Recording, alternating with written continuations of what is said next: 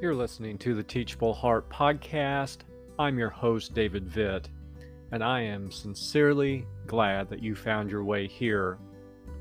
Jeremiah 33, verses 20 and 21 tell us this.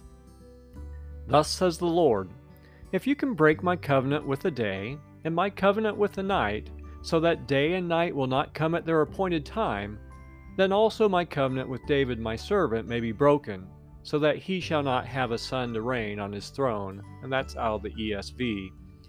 When I was a young Christian, I truly struggled to read through the Old Testament. To me, its name said it all. Old.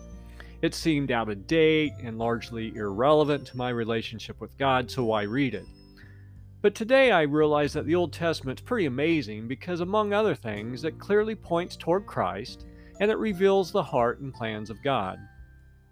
For example, this old passage in Jeremiah, which was written around 627 BC, shows us several important things about the Lord.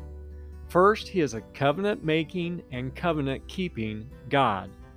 The particular promise in our passage for today dealt with God's promise to David, namely that he would always have a descendant on the throne of Israel. And in no uncertain terms, God stated that he intended to keep that promise. In fact, that covenant could not be broken by man any more than man could keep the sun from rising or setting. Man couldn't break it, and God wouldn't break it. But why should we care today? Well, two things come to mind. First, the ultimate king of Israel descended from David, whom God promised, is Jesus. Matthew chapter 1 tells us that. Through Christ, God fulfilled that covenant. Second, the genuine followers of Jesus have entered into what God has called his new covenant.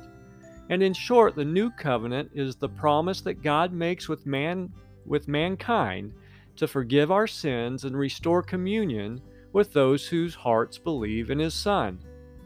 And every day we're reminded that God has promised to forgive our sins and accept us as his children. We cannot reverse that any more than we can keep the sun from rising or setting. So, my friends, if you've placed your faith in Christ, you have entered into God's new covenant, which simply cannot be broken. So please rest secure in that truth today. And until next time, keep the heart teachable.